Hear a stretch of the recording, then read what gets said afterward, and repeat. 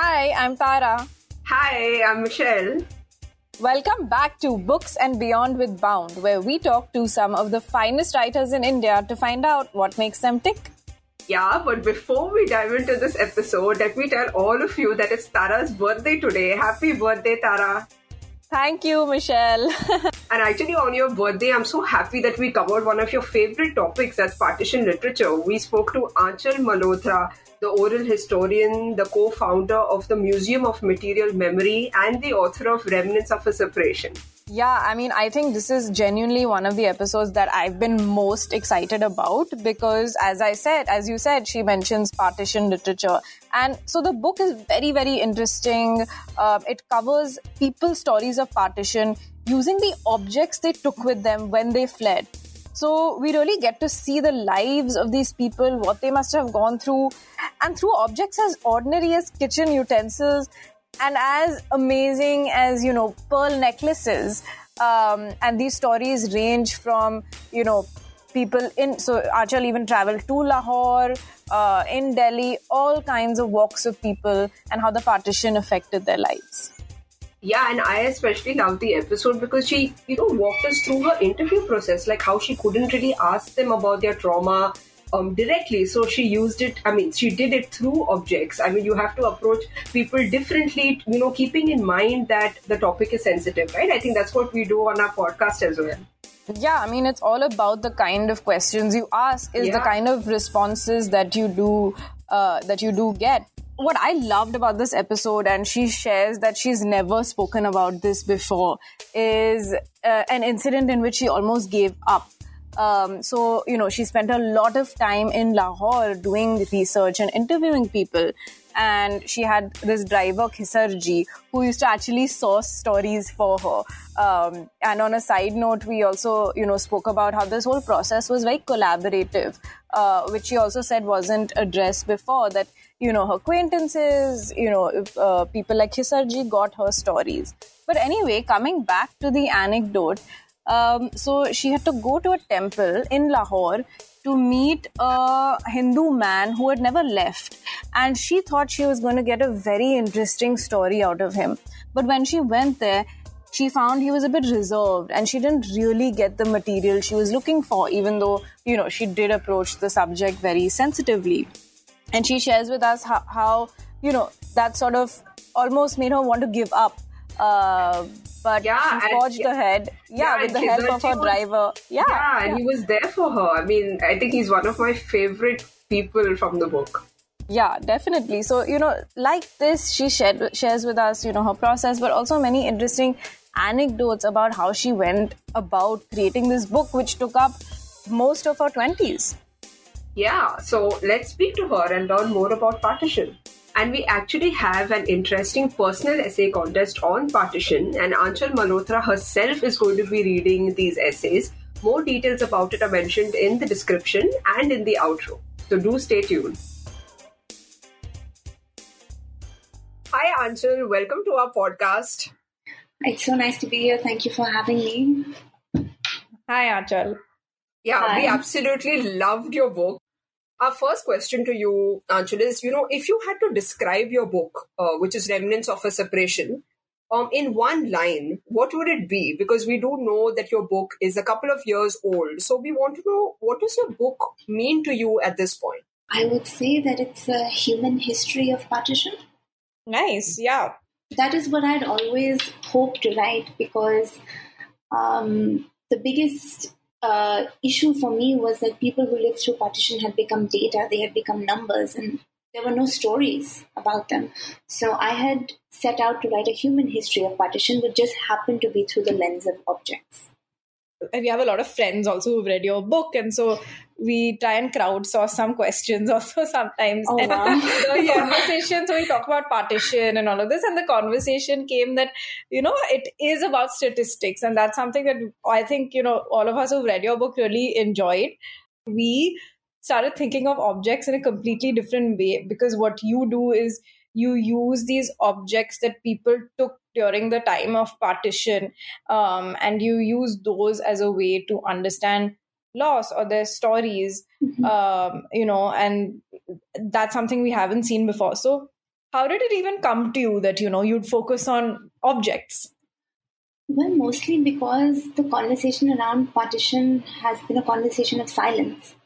And that silence has been resolutely practiced by people who lived through partition because it's just an unmentionable event. Like, how do you actually start to talk about it? If I think about my own family, I don't know the questions I first asked to begin this conversation because it was such a difficult subject. It was always like, you can't ask about it, you shouldn't ask about it. It's always shrouded in pain. And not just physical pain, but you can also feel the pain. When someone is like, I don't want to talk about it, you know that they're serious because something so horrible has happened in their life that they don't want to revisit it. So the lens of objects came as a catalyst, I would say. If you can't ask directly about something, what are the avenues you can use to ask about a traumatic loss indirectly? Can you use the aid of certain things? Or, I don't know, just questions that unaided were very direct or that felt almost intrusive became a little more palpable when I introduced the object. So, for example, it's very difficult to just sit with someone who's lived through partition and say, I've never felt anything like this. I've never seen anything like this. Tell me what happened. Did you see violence? Did you see madness? Did you see rioting? These are very direct questions, and even as I'm repeating them now, I can feel their directness. But using the aid of the object is gentler, of course, and it suddenly directs the attention of the person towards the object. So every memory that is unearthed because of that object. So, for example, if I want to know about partition through a book that was carried by somebody who was in school at that time, I would perhaps ask something like, why did you carry this book? And then they would tell me, and I would say, what was this book used for? What subject did you study? What school did you go to? Where did you live? What kind of community was it? What kind of newspapers came to your house? Okay, what languages did people speak in your house? How did you first learn about partition? Was it through the newspaper? Was it through the radio? So you're using the object to build an ethnographic landscape of that time, because partition is not just a one-day event. It happened over time. So if you use something to build the landscape, you can also see how the landscape was fractured because of partition, which is what I was trying to do. So if you see in the book, every conversation is not about partition, and it almost never starts with partition. It starts with like normal life. How was your life? How was your childhood? What did you eat? What did you see? Who were your friends? Because you're trying to understand what pre-partition life was like. We did sense that, it goes through the lens of, understanding somebody, not really with an agenda or not really with wanting to know how really, the partition affected them, but just, getting to know them. I think that's what even made us comfortable as readers. And my favorite object actually from the book was the Mang Tikka that your great grandmother carried. And because I've always found them fascinating, because being a Catholic, we don't wear these accessories. Yeah. And I've always grown up watching these in Bollywood, and I've always wanted to know more about them. And I really found that chapter to be really, really moving, especially because, how it was almost on the verge of being sold, but then it has been, kept. What about you, Tara? I was very interested in also the utensils, like you said, but I love the story of the lady who now lives in Lahore, who, she grew up in this Haveli, and the only thing that she could slip into the folds of her clothes were the pearls. Oh, Azra Haq, yeah. Yeah, Azra Haq. So it was so, I just loved, because you could sense that nostalgia. When she looked at those pearls, yes, you could sense that nostalgia that she was feeling for her childhood and the things left behind. So, a lot of these objects evoke so many memories. And I think what was also really interesting to me in the book was, how you recounted your family's histories. Because, so like so many Indians, even my family has a history. So my great grandparents and grandparents are from Karachi, and they moved to Bombay. So, every sort of, so many families have these histories. So it's so nice that been able to record. It's quite easy to speak to strangers, relatively easier at least, because you don't have the baggage family, right? Because when you start speaking in depth to your family, you may unearth things that you didn't know had happened to them, and it changes your perception of them. So, and of course, there is an immediate, I remember my grandfather just shut me down. It's like, I don't want to talk about this. I don't know why you want to know about it. You were talking about the utensils that they carried. It took me months to actually get him to open up and make him understand that this was a conversation worth having, because he didn't think that. You mentioned that in the book as well, a lot of the reluctance to relive these traumatic memories, Yeah. So you've narrated so many stories, so many people's lives. Do you have a favorite? And if so, would you be able to narrate the story of any such individual from your book for our listeners? To be honest, every story remains with you in some form. And it's kind of like, I don't know, picking your favorite is a weird thing, because how do you pick your favorite? Because everyone says things that remain with you. They're poignant, they're unforgettable. Azra Haq is someone that I can never forget her, because she was just such an incredible person. She, in those days, to fight against your father and join the army and fight in World War II, she worked as a driver. It was incredible, because if you met her in her later years, she was so dainty and feminine and demure, and it kind of crashes all your perceptions about what women can do. So I loved spending time with her, and every time I went back, I would see her. There was, of course, the story of Prabjot Kaur and her husband exchanging poetry across, again, battlefields, while he was in Baghdad and she was in Lahore, and they would write poetry and letters to one another. That remained with me. The story of Ajit Kaur and her sword from Kashmir, that remained with me. My own grandparents' stories, of course. It's hard to pick one. Yeah, it's like, when we ask a writer, which is your favorite book, and they say it's really difficult to pick, because, all of them, mean something or another to us. In a way, so what we found really fascinating is, Aanchal, that, you've called yourself an oral historian, and, you chose this project, a very, very specific project, and this identity for yourself in your 20s, when, most of us in our 20s, we are confused, like we don't know what to do with our lives. So, can you share with us the aha moment of, how you came about becoming an oral historian? I feel like I'm still confused, though. Let's just put that as a disclaimer. In my 20s, when I started doing this work, I was in grad school in Montreal, and I don't think a lot of people realize this. I think they think I studied history during my years at college, but in fact, I studied to be a metal engraver. So all of my education is in traditional printing. I learned engraving, lithography, papermaking, bookmaking, and I used to teach it at the time. And it was 2013. I was 23 years old. I was on a sabbatical from grad school. And I was back in India. And I don't know.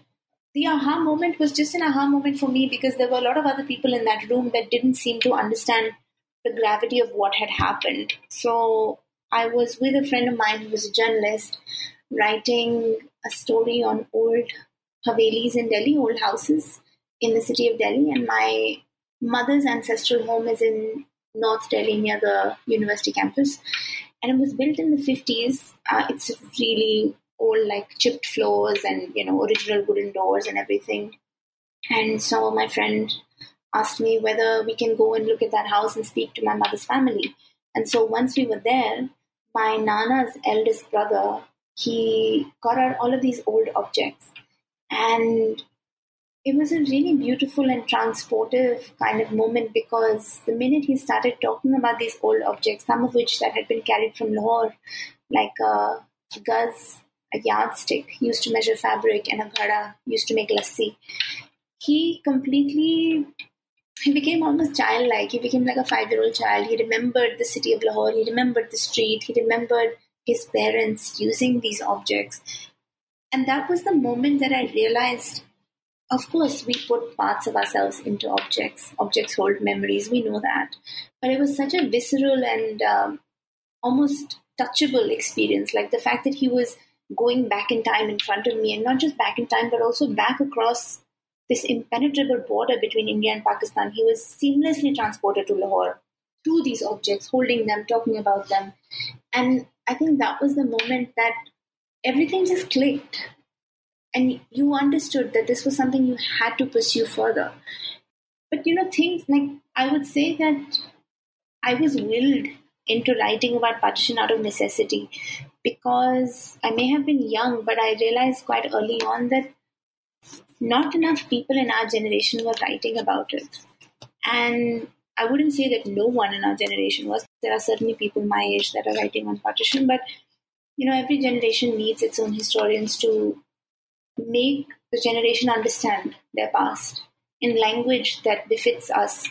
So I feel like I arrived at it at the right time. I use the term oral historian very consciously because it is not like an academic historian. And sometimes the term oral history in itself gets a very bad rep because it is seen as like pure memory or something that eludes corroboration or veracity. But I think with partition, which is an event that almost completely exists through oral testimony, and the largest databases we have about partition are oral testimony, I think that this term was very essential for me to adopt. So oral history is not journalism. It's not simply interviewing someone. It is, I suppose, exhumation of lived experiences and memory. It is a penetration of human memory in some way in order to weave together the events of the past. And partition is an event of versions. It's kind of extraordinary that a single event can impact so many different people of religions, communities, ethnicities, geographies in so many different ways. So what we're trying to do is to collect the versions of partition. We're trying to build a human archive to know what people went through, because we already know what is happening in politics. We already have archives to tell us that. But sadly, in the archive, the person's voice is absent, as if it didn't impact people at all. So what we are trying to do is to build, as I began the conversation, a human history of partition. And I think, for me, certainly the person angle is what really drew me to partition. And I've been interested in partition, I think, for the last sort of 10 years. I did my thesis on refugee rehabilitation in college. And I came to it, I think, because of this family connect and that need to want to revive it, and because of these personal stories. And along the way, I've met a lot of other young people who are also very interested and who also want to sort of revive these memories, are interested in partition literature. And it makes you think, because it's very interesting that you said that you were at the right place at the right time, because it does make you think that, in effect, this is a project with a deadline. And so how do you think in the future the narrative of the partition can keep evolving, and how do you think more young people can contribute? It's interesting you asked that question, because a lot of the projects done on partition are spearheaded by young people, and as young as in their 20s. And it makes you wonder what happens to memory for it to skip generations. It's actually quite rare for, I wouldn't say it's unheard of, but it is rare for a second generation to embark on a partition project, except if they are writers. This is an interesting foray into the conversation, because my next book is on subsequent generations of partition-affected families. So it makes you wonder whether you require distance from the event of partition to be able to talk about it without bias, I suppose, or without being influenced to either spectrum. So I feel like one thing is essential, which is to claim the experience. That the experience can be maybe once or even two generations removed from you, but it can still be your experience because it exists in your family. All future projects on partition will probably be, I guess, written or created with distance. Time becomes one of the major components in these projects, because we write about partition after a certain time has passed, which is why we are able to look back on it and retrospectively look at what happened. a lot of the conversations I had with children and grandchildren of partition focused on the language that they used to remember things, which is not to remember partition, but to remember the remembering of partition, if that makes sense. To remember how their ancestors remember partition. A lot of people said to me that partition is done, it's finished. In fact, someone at my own book release said this to me on stage, which I thought was great. But it's not done. It can never be done. It's such a formative event. It is the reason why we are independent and divided. And from it sets precedent for other such divisive events in the future, right? Anytime something happens, people hark back to partition to say, ye pehle hua tha, or this has already happened before.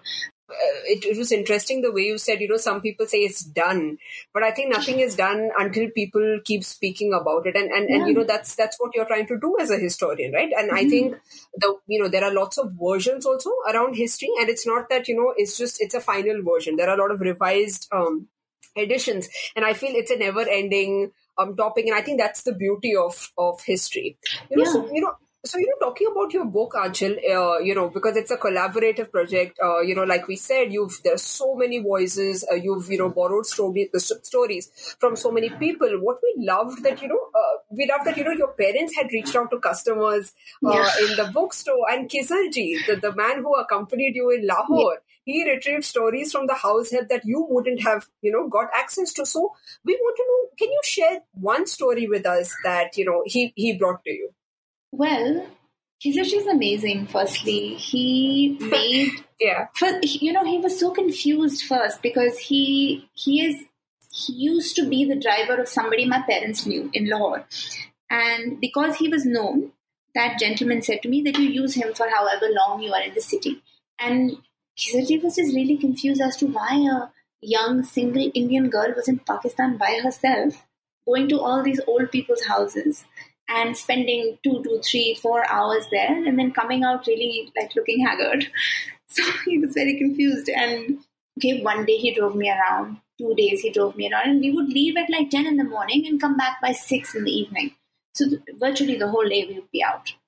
And so on the third day, he's like, "What are you doing here? What is happening?" So I sat and I explained to him what I was doing. And then he just became so invested in the project. He, as you rightly mentioned, he would ask the gardeners or the chowkidars or any kind of help, these people came from India. What did they bring? Do you know what things were like at that time? So I feel like we became like collaborators in some way. And then we would discuss his versions and my versions of the story, and then I would write it. But the thing is, Kizarji contributed a lot of his own wisdom as well. And this is like, I think for me, growing up in a Punjabi household, as a child, I thought all of this to be like a real cultural burden, that Punjabis kind of dole out their wisdom when you don't ask for it. I'm sure everyone does it. But I just found them to be like really pushy, my own relatives. But then the thing is, there is a charm to it, and there are reasons why people say things. And Kizarji also in some way made me realize that fondness for Punjabi culture, because when I started working on remnants, I had been living overseas for about 8 years. And, even speaking in Hindi or Urdu was difficult for me. So I had to I had to reintroduce those languages into my vocabulary and become better at them, because the conversations about partition live in the regional languages. They live in the languages of people's childhood. So to suddenly ask them in a language that is alien, like English, is in some way to remove it from the original memory and to morph it into something else. So Kizarji also made me realize how beautiful Hindi and Urdu and Punjabi languages were, and I'm grateful to him for that. But there is a story that I write about in my second book that I'll mention here.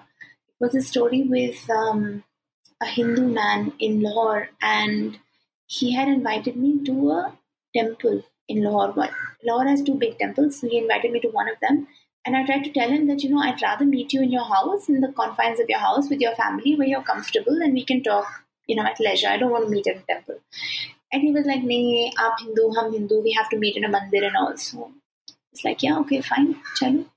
So, and plus he was like, you're in Pakistan, I want to show you our temples. So I go to this temple, and before that conversation, I've had several other conversations in the city. I think this was in the second or third week of my being there. So I had by then spoken to several men and women, Muslims, who had come from India and settled in Pakistan. And they were all fairly open about their journey and what had happened to them. Many of those stories are in remnants as well. But this gentleman, he was a Hindu who had been born in Lahore and lived in Lahore and did not migrate to India during partition. He was quite young at partition, maybe just a few years old. So I wanted to know from him why his family had stayed and what their life was like. And it's such an intrusive thing to ask that, because it's kind of like asking Muslims in India, why did you stay here? It's exactly like that. And now I'm almost ashamed that I felt it was such a rare thing. But the sheer fact that minority populations are so less in Pakistan, they make up such a limited number of people, as opposed to India, where there is a significant minority population of various religions. So this gentleman was telling me how their life was, and he kind of just made it seem like a really normal life. Like they were fine, there was no persecution, nothing was wrong. It was, beautiful life.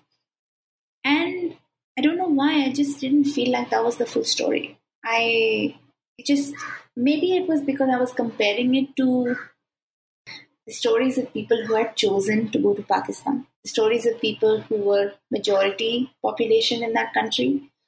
Or maybe it was just the openness. I don't know, I felt really cheated in that moment. So, needless to say, I left that place very upset. And I was pretty much ready to break down and cry in the car. And Kisarji looks back he looks back at me in his rearview mirror and he's like, what happened? Conversation not okay? Interview not okay? I said, no, it was not okay. And I really didn't want him to keep asking me about it, because I would definitely burst out crying.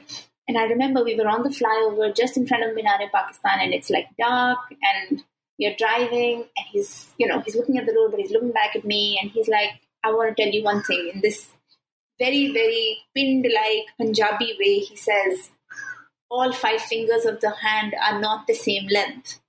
And I was like, what does that mean?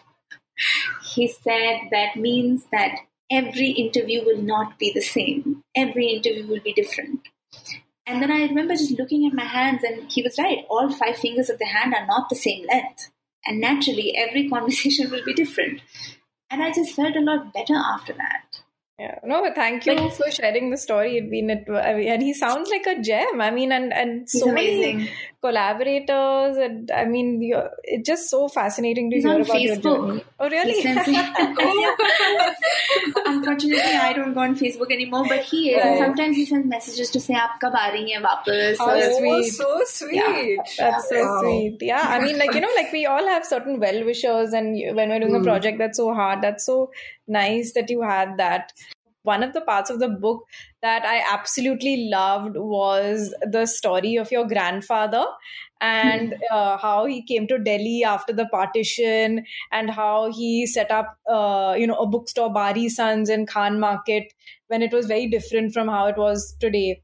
So I've actually grown up visiting Delhi because my grandparents live in Delhi. So I have grown up also, visited the bookstore quite often. And so I've always wanted to know, how has a bookstore influenced you? I mean, how is sort of like being in a family that owns a bookstore influenced you as a person and also as an author? Well, it makes you a reader because you have no choice, really. I don't ever remember anyone telling me that I had to read. I don't think my parents ever read bedtime stories to me either. I just remember that there were just books around us all the time, and you very naturally gravitated to that. I don't think anyone told me that I had to read. But I remember as a child, I was reading everything. And by everything, I mean, Enid Blyton to Sweet Valley High to Judy Picoult, everything, to your classics. And obviously, like, the more you read, the better your vocabulary becomes, and the more imaginative your mind becomes, because you're able to visualize and travel to places. When my dad came back from work at night, he'd be like, okay, this book has come for you. then I'd have to cover it, and then I'd have to read it. I remember the dream. but there are downsides to that also. So you think that like all books are available to you, and you can get whatever you want. But I remember one year the Harry Potter book came out, but there was like an embargo on when the boxes could be opened. So they had to be opened. Oh no! So they had to be opened. Torture. Right, and I think it was the fourth book, if I'm not mistaken, the big one, the Goblet of Fire. So there was an embargo on when the box could be opened because it had to be opened at the same time or the same day all over the world. And I remember my family got the boxes of books like 2 or 3 days before, and I was in agony. Like, it's there, I can get it, but I can't touch it. And sure enough, I got the book on the day I was supposed to get the book. But there were little painful memories like this also. Yeah, this answer really made me smile, and it reminded me of Devil Wears Prada for some reason, where there's a scene where those two kids get the book beforehand. Yes, I was not allowed. I remember asking my parents that we have it, so why can't I take it? And they were like, no, somebody has to come from the publishing house to open the boxes. Oh my! Wow. And so, this is behind the scenes. Yeah, definitely. But I think that I really took it for granted. I took the fact that we have a bookshop for granted. I didn't realize how important it was until I became a writer. And mind you, I never had any aspirations as such as a child to become a writer. I was very clear as a kid I wanted to be an artist. So much so that one time on a fancy dress competition, I dressed up as an artist, also very cliche with like the whole palette and, so sweet. Yeah. So when I became a writer, I understood how integral the bookshop is to a writer's life and to the life of a book. How much they really contribute. Today, we think that it's easy to order books on Amazon because it's there for us and it gives us large discount. But what we don't realize is that Amazon is an algorithm. It is not a physical person telling you, oh, you've taken this, you may actually like this, if it's not built into that algorithm. To be born into a family-run bookshop specifically, not even a chain bookshop, but a family-run bookshop where someone is putting books on a shelf every single day or someone is curating a collection for you, gives you enormous respect for the practice of writing itself. To know that what you write, like it's incredible. When I go to my bookshop and I see my book on the shelf, it means something. It really does mean something, and I think that I'm incredibly fortunate to come from such a family. It's always a dream. It's always a dream, like, oh, I'll grow up, I'll own a bookstore one day. So thanks for sharing. Very interesting. I'm sure. No. Yeah. And I mean, whoever's listening to this podcast, I want to appeal to you that please try and order books from your local bookshop. It doesn't have to be Parsons at all. There are bookshops all over the country that are struggling because we cannot offer the same discounts that Amazon or other online retailers can, but it's a relationship. For my grandfather, selling books wasn't just a profession, it was actually a vocation.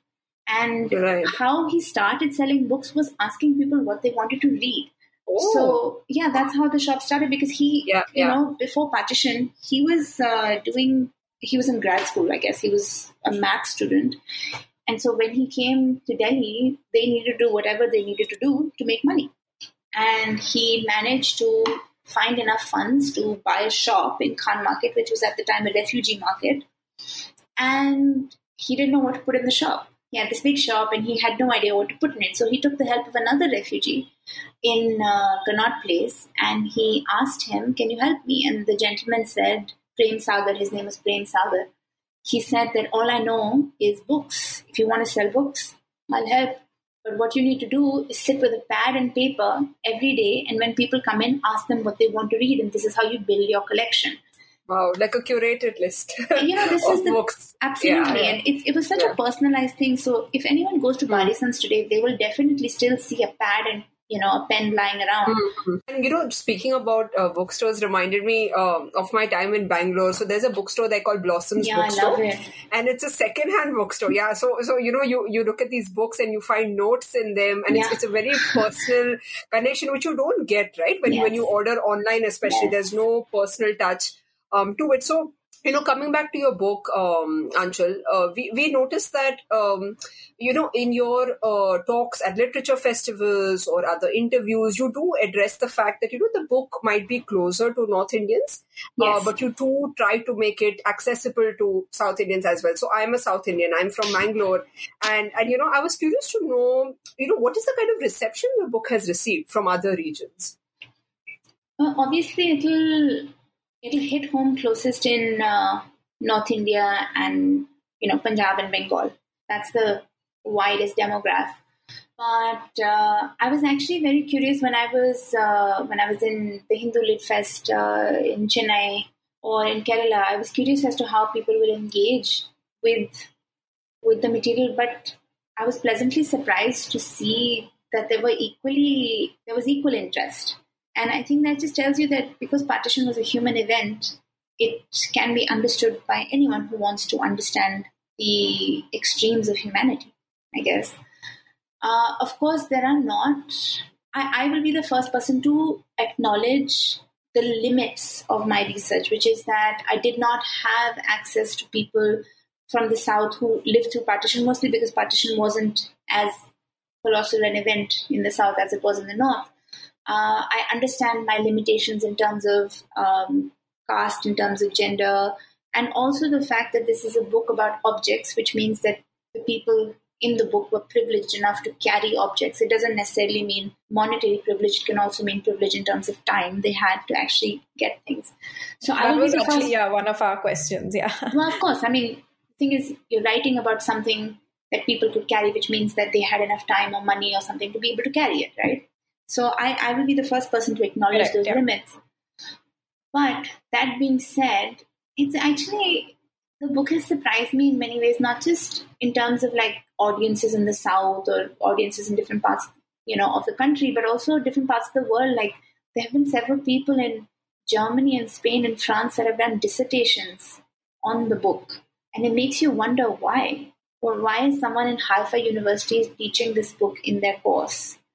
It's the same reason why people like you and me read the Diary of Anne Frank, even though we did not live through something like that. It's to be able to understand the extreme of humanity and hopefully to learn from it, right? Yeah, and it is pain and it is trauma at the end of the day, right? So, and we did want to ask you about that, Aanchal, because you've spoken to all of them, asking them such personal questions.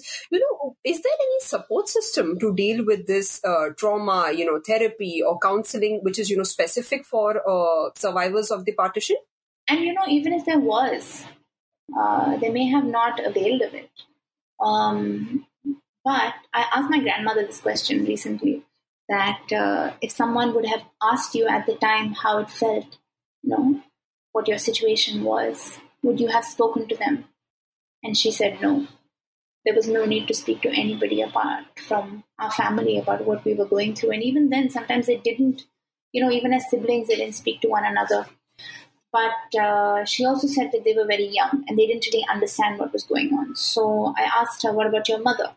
Do you think that your mother would have wanted to speak to someone? Because she was a single mother. She had, 4 children with her that she had to educate and marry off. Do you think that she would have wanted to talk to somebody to lighten the burden? And she said she may have, but sometimes talking about it causes more pain. There is a book called In Freedom's Shade, which was originally written in Urdu as Azadi Ki Chhao Mein by Begum Anis Kitwai, who lost her husband to the riots of Partition in Delhi. And she began working with Mridula Sarabhai in the refugee camps, particularly with women who had been abducted or had been mutilated or had had violent episodes during Partition. And she writes about asking them what happened. So I sometimes think of her as the first oral historian of Partition on the ground. I remember talking to Dr. Alok Sireen, who is a psychologist, and he wrote this, co-authored this book with several other people called The Psychological Impact of Partition. And I asked him why there wasn't more testimony on Partition. Why didn't people speak about it? And he said that when there are man-made disasters, we don't have any coping mechanisms as we do when there are natural disasters. So when there's an earthquake, when there's a tsunami, when there's, volcano, we know what to do. we have provisions in place. But when there is a man-made disaster that we can't even imagine the scale of, to be honest, we have no provisions in place to emotionally deal with it. In fact, for most people, to live through partition was so devastating that they just buried it because they didn't know how to talk about it. No, and I'm sure that as an interviewer, I can't imagine, how difficult it must have been for you, because you, in a way, have become a carrier of all of these stories and a collector of all of these stories. I also want to write my own nonfiction book one day because I'm very drawn. I love research. I love putting things together. And since you did so much research, you must have transcribed all of these interviews. What was the process of converting these stories then into that final narrative? Most of my interviews were through word of mouth. I wish there was some database I could have tapped into and been like, can I interview you, you and you? But unfortunately, which is why also my parents and my aunt and everyone had to ask people all the time, did you live through partition? Do you have something? Because it wasn't just like, did you live through partition? It was that, did you carry something? So once I got the interview, I would usually ask the person where they were from beforehand, so I could do a little bit of research about that place and ask specific questions. I don't carry questionnaires. I don't like it. I find them very reductive and limiting. So I basically rely on the conversational aspect of things, and my questions are usually born from the answers that people give, which makes it a pretty open-ended interview and allows me to ask about things that are widely different from the subject of partition. So I would speak to the person, usually in their language. I can speak Hindi, Urdu. I can understand Punjabi, so if the conversation was in Punjabi, then I would ask in Hindi, they would answer in Punjabi. It's kind of fragmented conversation. Bangla, Sindhi, Gujarati, I needed translators. But once you have the conversation, you have to transcribe it. And I transcribed everything, I translated everything into English, and then I started writing. And for the writing aspect, I pretty much stuck to the structure of our interview. If you compare my transcripts to my chapters, everything is pretty much in the same order. Of course, you take out or you edit things that you don't need, or things that are completely tangential and completely far away from the topic that you're writing about. So apart from that, I did my best to actually stick to the conversation. And as I had been interviewing them, my audio recorder was recording their voices, but I had noted down movements and gestures because, oral history is not only about what people say, it's also about what they don't say, but what they show you through their movements, or how their tone changes, or when they get more excited, or when they get sad. And these are the things that I was noting down. I also have a habit of drawing as I take notes, so I usually drew a lot of the scenes of the room, of the light, the objects around them. So there was 3 years of interviewing and about a year of actually writing. Yeah, and we also read that you have a habit of reading out each line and that too in the voice and the accent of the person. Yeah. That was so fascinating. Nobody will ever see me writing in public for that very reason. I don't write in cafes. I don't write in restaurants. I just can't because I need to read everything out loud. I read every single line. I try to do the accent if I can. I try to do the intonations because, it's people say things in really specific ways. And so I remember the voices stay with you. And you remember the ways they said things. So I would try and repeat it in the same way. And I think that if it sounds okay, then it will read okay to your reader. That's what I always think. That this is like my biggest advice to people. Try reading everything out loud because it has to sound comfortable to you. No, that's like writing for audio, when we write our intros and outros and you say it out loud. And the voice of each of these individuals has come out so well. I especially liked the incident, when one of the ladies was remembering her language, Shamashini, I think. Shamashini, I don't know if I'm pronouncing it correctly. Yeah, and how that language is only spoken in, one town in India, and how she's now in Pakistan and how, that language will be lost soon. And I found that so fascinating. Yeah, but okay, what was even more interesting is that I could understand it because I understood both Punjabi and Hindi, whereas her granddaughter who spoke Urdu didn't understand it. And she kept asking, Acha, do you know what she's saying right now? Do you understand this? And I was like, Banu, I understand everything. What's happening? And Banu, when she was a child, thought that that was a language her Nani and Dadi had made up because it was so crude. She thought that it was a language they had made up so they could talk to one another and not have anyone else understand. Yeah. Could you speak it? Because it so happens, my mom's side was Gujarati, so I understand everything, but I can't speak it. So it's a very interesting phenomenon in the brain also. Yeah, right. Which is why I said earlier that people would speak to me in Punjabi, but I would reply in Hindi or Urdu. Because Samani Shahi is a mixture of Punjabi and crudish Hindi. Whereas Banu, who spoke only Urdu, which is pure Urdu, is quite different sounding. So I think the reason why I could understand her grandmother is because we are attuned to so many different dialects of Hindi in India that it became easier for me to understand. But I don't think it would sound any different than how I was speaking. Yeah. Yeah, and what I find interesting is, how our, frames of references can be so limited, right? Like you said, that girl thought the language was made up. So for me, the most memorable story in the whole book was of, Fatiha Salim, the girl who thought that Indians had 4 heads because, she saw that on the currency notes. Did you come across any other incredulous story? There's another story in the introduction about the family that carried their parrots across the border, and they left in a plane. They could actually charter a small plane, and so the pilot of the plane looks back at the family and they say that, oh, you're carrying your pets, you're carrying your animals. I couldn't even carry my sisters. So his sisters had been lost to the riots, and this family was carrying their parrots. And so once they got to Pakistan, pets were banned in their house because it came to represent all those people that couldn't make it across the border. Yeah, and talking about parrots, I also remembered that, a family took a crocodile, the one that they had killed. Yeah, that will never leave my memory ever. Extraordinary, isn't it? It's extraordinary. I loved that story so much. I felt such joy because it's so bizarre. So partition history is so tied up with geography, right? And I've always been fascinated by maps and how they're created. I've studied CBSE growing up, and I really enjoyed our history lessons where we had to mark, capitals on the maps. And I always wondered who decides these borders, who makes these maps. And your section about the Radcliffe line in the book and the havoc it created, my God, it was one of the most memorable sections, I think. So were you always interested in geography as a child? No, I was not interested in any of this. I feel like I had a personality transplant at the age of my early 20s. Honestly, I was not this person at all growing up. You could easily just categorize me as that creative person. All I was interested in doing was like painting or drawing. That was it. That was the extent of my interest, and reading, of course.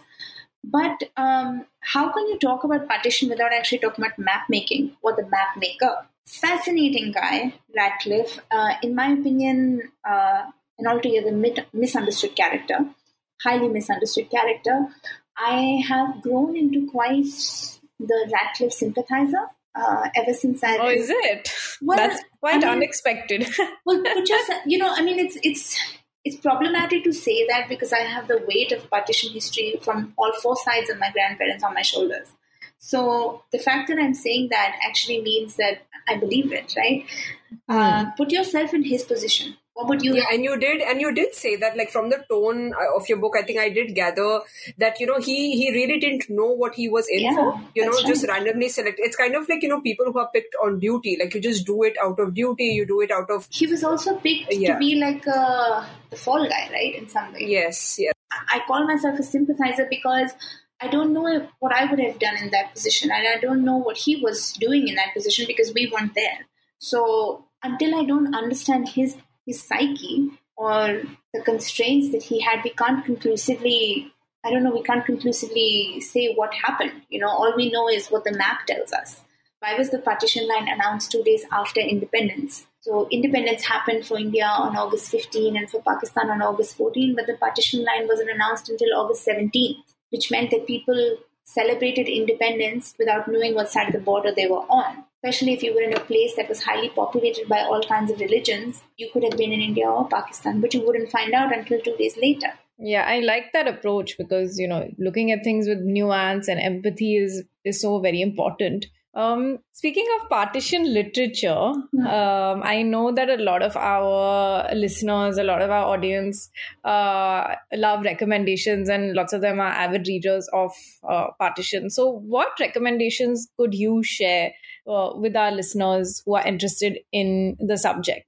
One of the most interesting books I read in the past few years is called The Sixth River. It was originally written in Urdu as the Chhata Darya by Fikr Tonsvi and has now been translated by Maz bin Bilal into English. And it's pretty amazing because it's a journal that Fikr Tonsvi kept for 4 months when he stayed in Lahore as a Hindu. He refused to leave Lahore. He was like, I'm not leaving. This is my home. I live here. Why should I leave just because I'm Hindu? So he kept this journal. Every single day he wrote what he saw. And you have a distinct sense of following the aftermath of partition in real time when you read it. It's quite eerie because it's not in retrospect. It's not memory. It's reality. And I think it's a book that deserves far more attention. It's called The Sixth River in English. And other books, of course, any book by Anam Zakria, who is a Pakistani oral historian who also writes on partition and Kashmir. One book I return to very often is Azadi Ki Chhaaw Mein, translated as In Freedom's Shade by Begum Anis Kidwai. Then, of course, Ritu Menon, Kamla Bhasin, Urvashi Butalia, and Kavita Puri's Partition Voices. And usually you hear mainstream books, but, there are a lot of books, I think, that come out of, academia. I mean, that are quite, I will say, popular or familiar in academic circles. So sometimes we don't really hear about books. So talking about books, Aanchal, we know that you also have a novel that is coming up, which is called The Book of Everlasting Things. And, David Gordon has picked up both of your books. So could you tell us a little bit about your novel? I'm thinking. So the novel will be out next year in the summertime in India. It's a love story and it is a novel about perfume and war. Intriguing. It's very different. Anything to do with the partition in the novel? Or? Yes. Okay. Yes. Awesome. Yes. Awesome. It spans four generations of a family from World War I to present day. So it includes World War I, World War II, partition, and the immigration to the West as well. Great. Can't wait to read that. And the other book? Yes, so the book that is coming out in December is called In the Language of Remembering, and it is an anthology of conversations with second and third generations of partition-affected families. It's essentially your question as to what happens with memory after the person who's lived that memory is no longer around. How do we remember partition? How do we carry it along? Yeah, I mean, I'm looking forward to reading that one as well. And getting a deeper answer. So now we have our rapid fire round. Wow. So for this one, we thought we will do a little something that is different and play a little game with you. So what we thought we'd do is name 5 objects and then you have to immediately respond with what they remind you of or any memory that you associate with them. Yeah, like the first thing that comes to your mind when you hear that word. Toothbrush. Morning. Okay, book. Labor. Bed. Sleep. Almirah. Furniture. Dupatta. Punjab. Bangle. Kate. Mang tika. Great grandmother. Nice. Wow, that was very nice. Okay, so we have another question. Okay, so if you were to make a time capsule that defines you for the future civilization, which objects would you put into it? Oh, my notebooks. Notebooks. I have, I write in longhand. I remember with the novel, I wrote almost the entire novel by longhand first and then, or at least scenes of it. And so even with all my partition research, there are so many notes that go into it, interviews and stuff. So I would probably put in my notebooks. It's the best reflection of who I am. When I was writing my novel, alongside writing the novel, I would also keep notes about what I felt while I was writing the novel.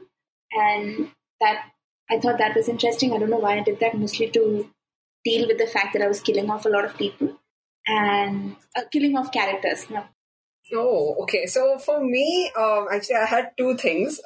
This was just at the top of my head. So one is my glasses, right? My spectacles, Wow. because I can't do anything without it. I mean, it's basically a big part of my personality. Another thing is, I think my watch, a gift from my father, which is a very like a prized possession for me. Yeah, these two things. No, I like that you guys have like put in everything that is not technology, but my answer is my phone with all my photos of my life on it, and my laptop with all my work and all my writing and all my projects. Yeah, actually, that's a very smart option.